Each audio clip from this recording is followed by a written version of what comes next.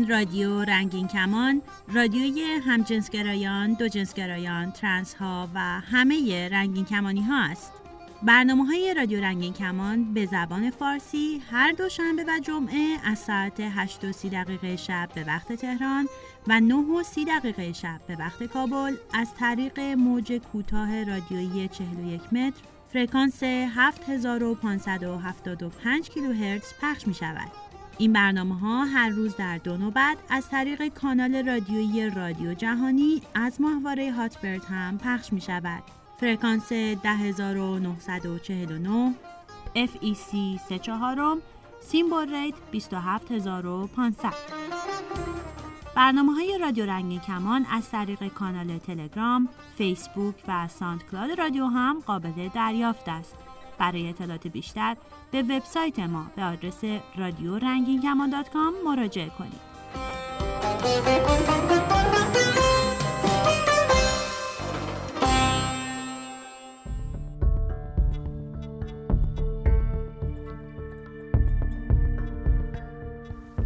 سلام دوستان عزیز، من آویشن، آموزشگر حرفه‌ای سلامت و لذت جنسی هستم و این قسمت دوم این برنامه در مورد سکس دهانی و تحریک جنسی کیر یا همون آلت جنسی منتسب به مردانه.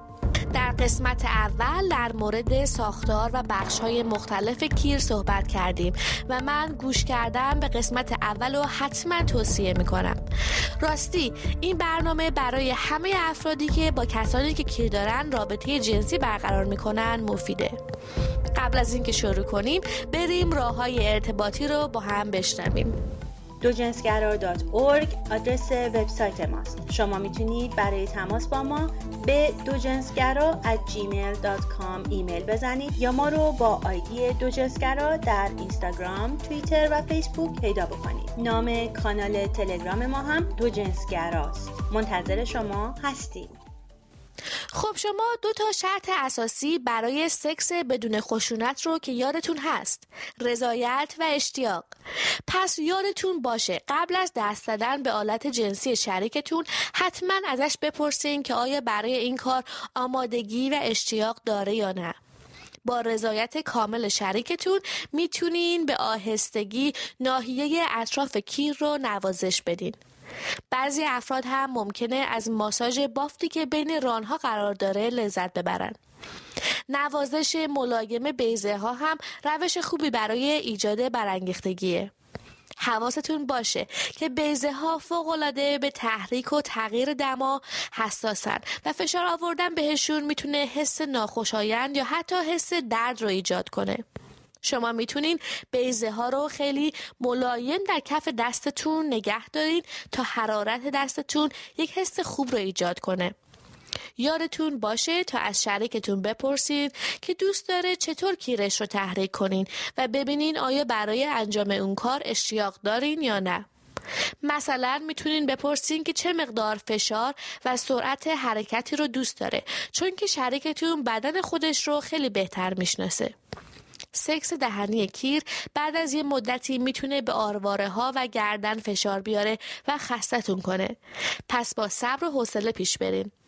یکی از پوزیشن های خوب قرار دادن سر بین پاهای شریکتونه. همچنین میتونین از شریکتون بخواین که بایسته تا کیرش مقابل صورتتون باشه. شما میتونین از دستتون برای فشردن و تحریک کیر شریکتون استفاده کنین. این کار معمولاً موجب سفت شدن کیر میشه. در بعضی موارد شریکتون ممکنه بدون سفت شدن کیرش هم از تماس و تحریک جنسی لذت ببره. پس لزومی نداره تا سفتی کیر رو معیار اشتیاق یا لذت شریکتون قرار بدین. اگر مطمئن نیستین که شریکتون داره لذت میبره یا نه، بهترین کار اینه که ازش بپرسین. وقتی که کیر کاملا سفت شد، وقت استفاده از کاندومه. کاندوم باید تمام طول کیر رو بپوشونه. اگر فکر میکنین که از بو یا مزه کاندوم خوشتون نمیاد، یادتون باشه که انواع کاندوم ها با بوها و مزه های مختلف توی بازار هستن تا لذت بیشتری در طول سکس بهتون بدن و کافیه شما امتحانشون کنین. شما میتونین از لبها، دهن و زبونتون و مقدار زیادی مایع روان کننده و البته کمی خلاقیت برای تحریک سر کیر استفاده کنین. حواستون باشه که تماس دندونها با کیر میتونه حس ناخوشایندی رو ایجاد کنه. پس خوبه که به آرومی از مکیدن سر کیر شروع کنین و کم کم شدت مکیدن و سرعت رو افزایش بدین. مکیدن و تحریک زبانی لگام که حساسترین بخش کیره رو هم فراموش نکنین. به همراه تحریک دهانی سر کیر خوبه که چند انگشت رو اطراف تنه کیر قرار بدین و به بالا و پایین ببرین. استفاده از مایع‌های روان کننده یا بزاق میتونه کارتون رو بسیار راحت‌تر و لذت بخشتر کنه. یادتون باشه که مایع‌های روان کننده روغنی موجب پارگی کاندوم‌های لاتکس میشن. پس از مایع‌های استفاده کنین که مبنای آب یا سیلیکون دارن. همونطور که گفتم امروزه هم کاندوم و هم مایع‌های روان کننده مخصوص برای سکس دهنی کیر با طعم‌های مختلف ساخته میشن. با این وجود شما مثل خیلی ها ممکنه اصلاً از مزه لاتکس خوشتون نیاد. توصیه من اینه که یه مقدار آب در دسترس داشته باشین تا در صورت نیاز بتونین مزه دهنتون رو عوض کنین. در ضمن نوشیدن آب خنک میتونه دمای دهنتون رو پایین ببره و حس خوبی رو هنگام سکس دهنی کیر ایجاد کنه.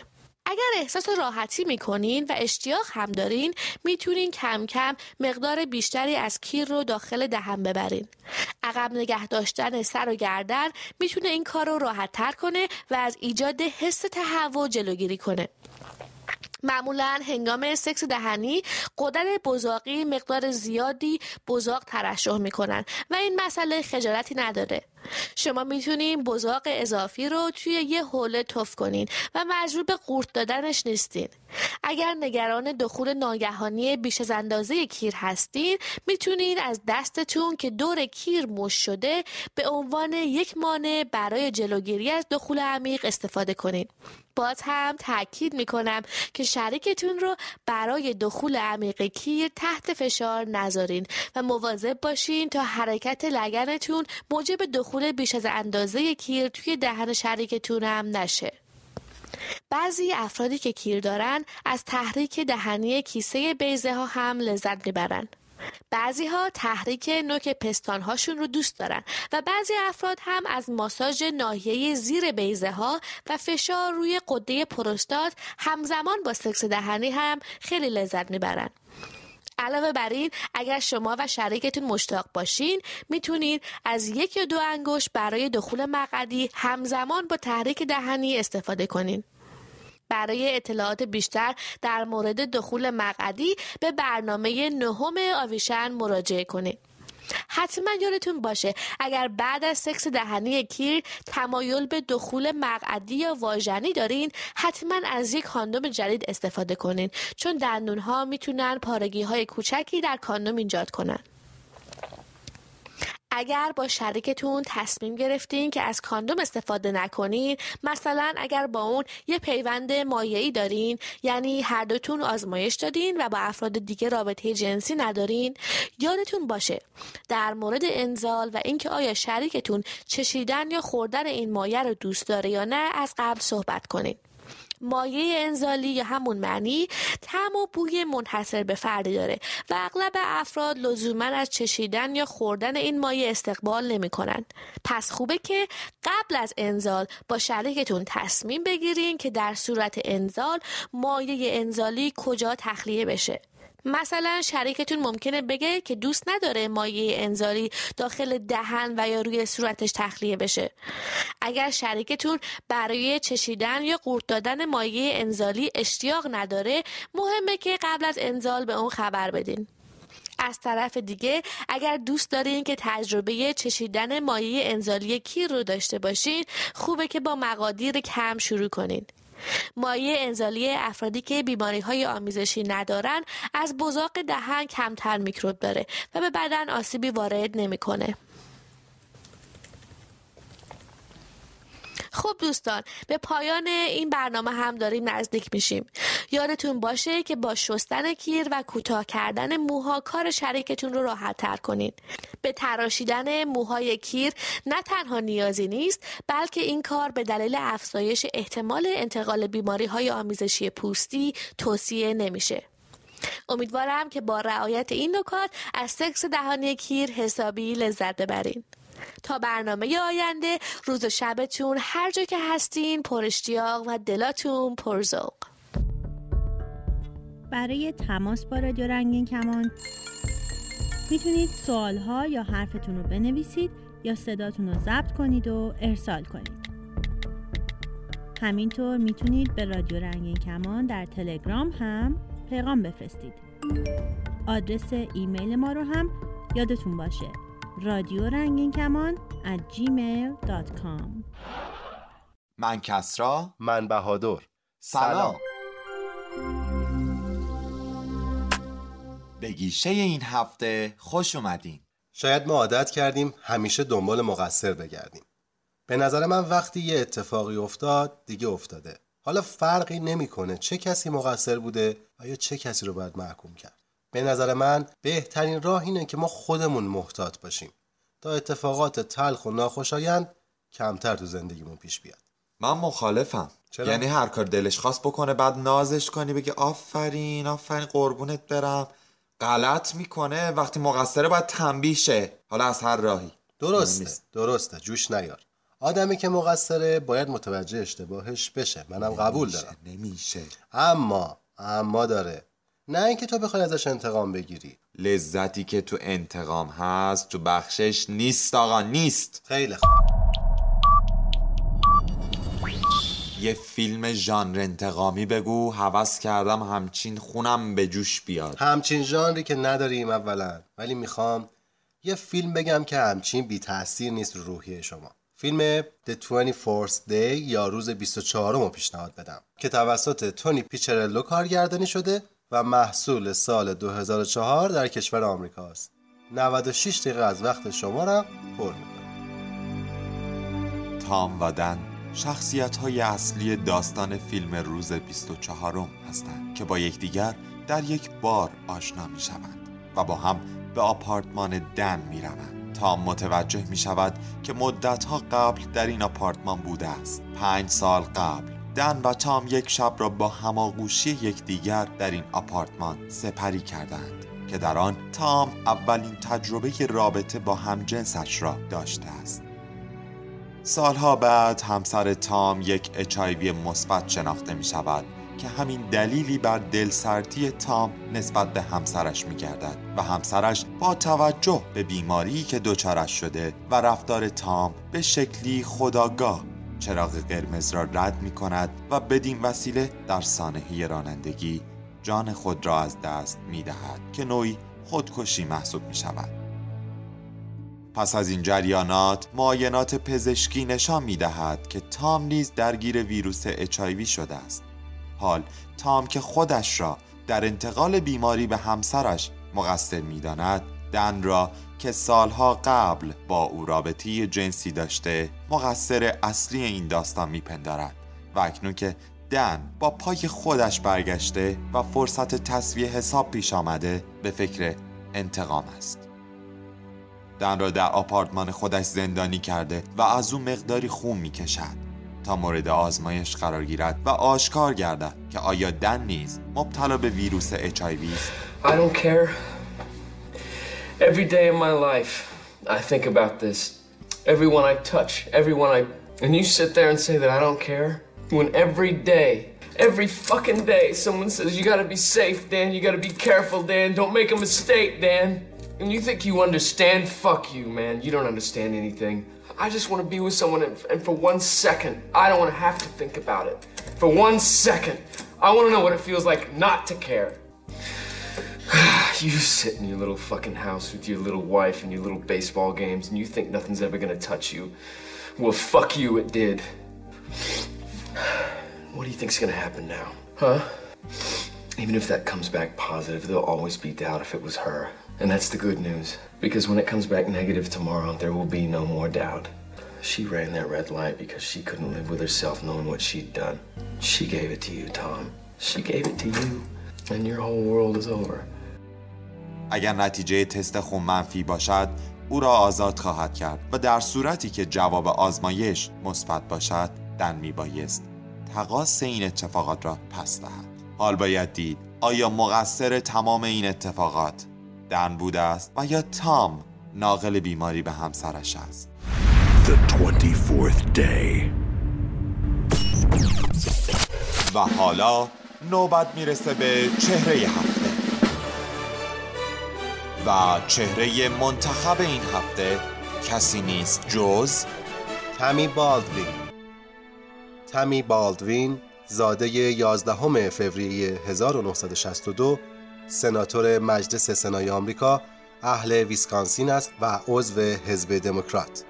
او در گذشته به عنوان نماینده ویسکانسین از سال 1992 تا 2012 در کنگره آمریکا خدمت کرده و اولین زن نماینده ویسکانسین و همچنین اولین سناتور همجنسگرای حاضر در سنا در طول تاریخ آمریکاست. در سال 2012 طبق آمار گرفته شده او به عنوان لیبرال ترین عضو کنگره معرفی شد. وی در سال 1984 با بالاترین رتبه از دانشگاه اسمیت و پس از آن در سال 1989 از دانشگاه حقوق ویسکانسین فارغ التحصیل شد.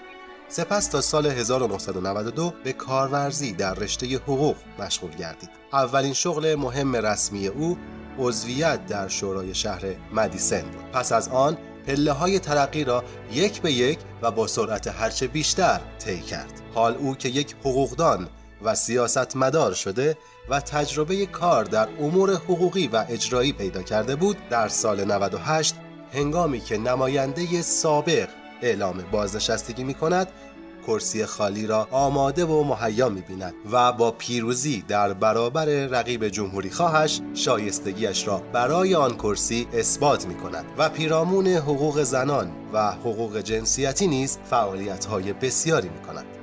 The people's voice was heard tonight, Wisconsin, and come January, your voice will be heard in the United States Senate.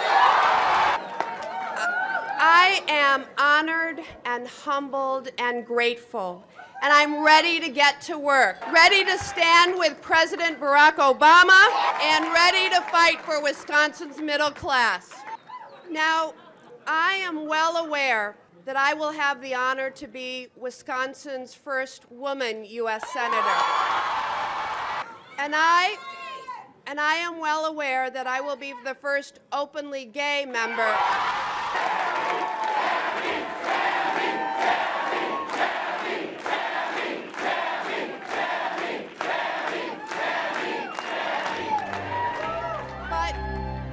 وی به مدت 15 سال با لورن آذر در رابطه بود که در سال 2009 به جدایی ختم شد.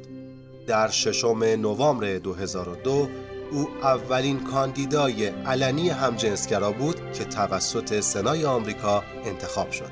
تامی بالدوین از سال 2013 تا کنون به عنوان نامزد دموکرات‌ها در سنا حضور دارد. جامعه رنگین کمونی ما هم به داشتن چنین سیاستمدار و حقوقدان برجسته‌ای افتخار می‌کنه. گیشه این هفته همینجا به پایان رسید. ممنون که همراه ما بودید. تا سلامی دوباره هفته آینده همین موقع همینجا.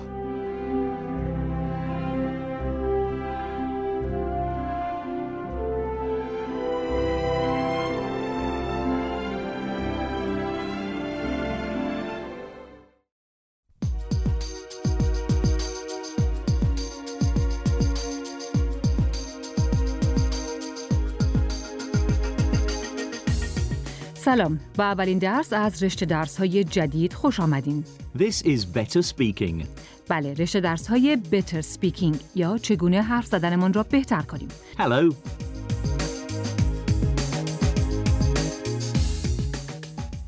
در این درس‌ها اندی و من برای پیشرفت شما در یادگیری زبان انگلیسی توصیه‌هایی می‌کنیم. به شما کمک می‌کنیم تا بتونین در این زمینه‌ها پیشرفت کنین. To become a more confident speaker. با اطمینان بیشتر به انگلیسی حرف بزنین. To speak clearly. واضح و روشن صحبت کنین. And to improve your pronunciation. و تلفظ خودتون رو بهتر کنین. البته کلمه ها و اصطلاحاتی هم یاد میگیرین که به شما کمک میکنه تا به نظر بیاد که شما در حرف زدن فصیح و روان هستین.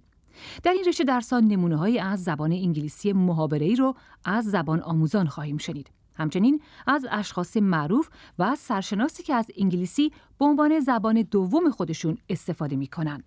But in today's program, you can also hear some good advice from English language teacher Richard Hallows. بله، درسته. در این درس‌ها به توصیه‌های از ریچارد هالوز گوش می‌کنیم. اون معلم زبان انگلیسی و متخصص آموزش زبان گفتاریه و درباره کسانی صحبت می‌کنه که زبان مادریشون انگلیسیه. Native speakers of English. Native speakers of English. و کسانی که زبان مادریشون انگلیسی نیست. Non-native speakers. Non-native speakers. و درباره موضوع لهجه صحبت می‌کنه. در انگلیسی به لهجه میگن Accent. Accent. در ضمن گوش دادن به حرفای ریچارد هالوز درباره این سوال فکر کنید. آیا اون نظرش اینه که زبان آموزان انگلیسی لازمه که انگلیسی رو به لهجه خود انگلیسی‌ها حرف بزنن؟ Learners of English often worry about speaking like a native speaker. I think this is important that they should realize this is not the way you need to speak. Most of the time our listeners are speaking to other non-native speakers of English, so they need to be intelligible to those people. It's not necessary to have a native accent. خب آیا ریچارد هالوز معتقده که زبان آموزان باید حتما انگلیسی رو به لهجه خود انگلیسی‌ها یا آمریکایی‌ها حرف بزنن؟ No, he says this is not the way you need to speak. او به چه دلیل اینطور فکر میکنه؟ Because most people are learning English so that they can speak and communicate with other non-native speakers of English. بله درسته، برای اینکه بیشتر افراد زبان انگلیسی رو برای این یاد میگیرن که بتونن با کسان دیگه‌ای که اونها هم انگلیسی زبان مادریشون نیست گفتگو کنند. And the important thing is to be intelligible. Intelligible. درسته. مهم اینه که حرف آدم فهمیده بشه. یعنی کسی که شما دارین باش به انگلیسی حرف میزنین، حرفای شما رو به راحتی بفهمه. حالا یک بار دیگه به حرفای ریچارد هالوز گوش بدین. Learners of English often worry about speaking like a native speaker. I think this is important that they should realize this is not the way you need to speak. Most of the time our listeners are speaking to other non-native speakers of English, so they need to be intelligible to those people. It's not necessary to have a native accent.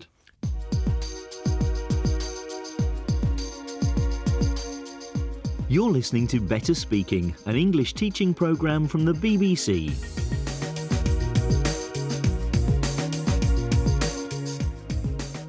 خب، ریچارد هالوز معلم زبان انگلیسی برای کسانی که میخوان در انگلیسی حرف زدن پیشرفت کنن دیگه چه توصیه‌هایی داره؟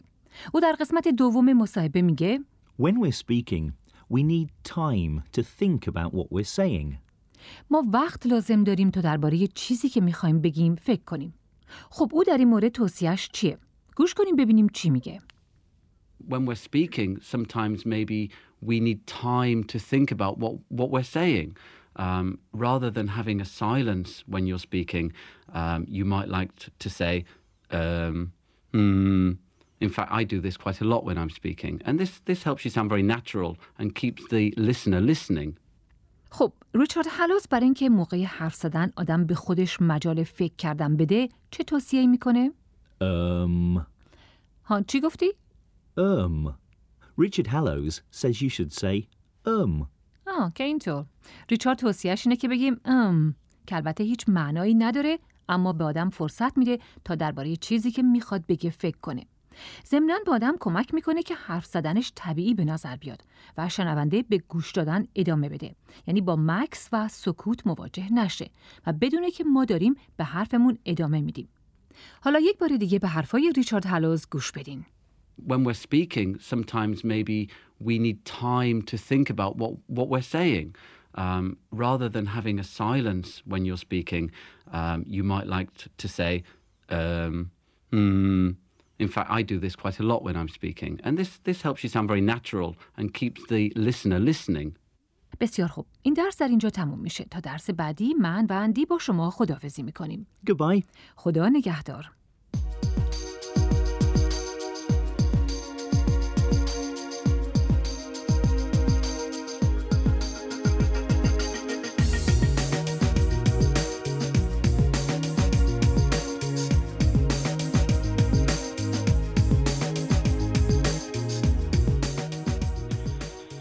سلام. امروز میخوام یه ذره باهاتون درد و دل کنم. من کامیابم، اما خب معمولا همه منو به اسم سامیارستان میشناسن. میخوام بگم از دنیایی که برباد رفته، هر روز هفته این روزا این حسم از سوم رفته. به چندتایی دل گرم کردم، اما این زمستون هر روزش برفه. بازم سائقه دل آسمونو کند، بوی خاک و نم. اینم جالبه، ساعت 7 صبح توف. کار ما دیگه از 5 گذشت. منو بشناس از سر گذشت. گذشتم من از سر گذشت. یه وجب دو وجب آب فرقی نداره، از سر گذشت. گه یعنی احساسی که هر کسی قدرت درکشو نداره. گه یعنی هر روز فرار و گریز از دست مردم شهر. گه یعنی همیشه باید دردتو بریزی تو خودتو ساکت بمونی. گه یعنی وقتی که میخوای 4 نفر مثل خودتو ببینی باید بری یه جایی که فقط تنها خودتون باشید. گه یعنی اینکه نمیتونی توی جماعت باشی و به بهترین نحو زندگی کنی. گه یعنی هر روز آرزوی مرگ کردن. میخوام بگم به مردم شهر که من واسه چیزی که هستم و باید باشم میجنگم، کنار نمیکشم. این منم که میخوام بجنگم و راهمو ادامه میدم. اون که هرچی ابر دنیاست خونه داره تو چشاش، اون که ناچاره بخنده اما گریه از خنده هاش، اون که تو شهرش غریبه با یه عالم آشنا، هیچ کدوم باور نکردن غربت تلخ صداش. اون منم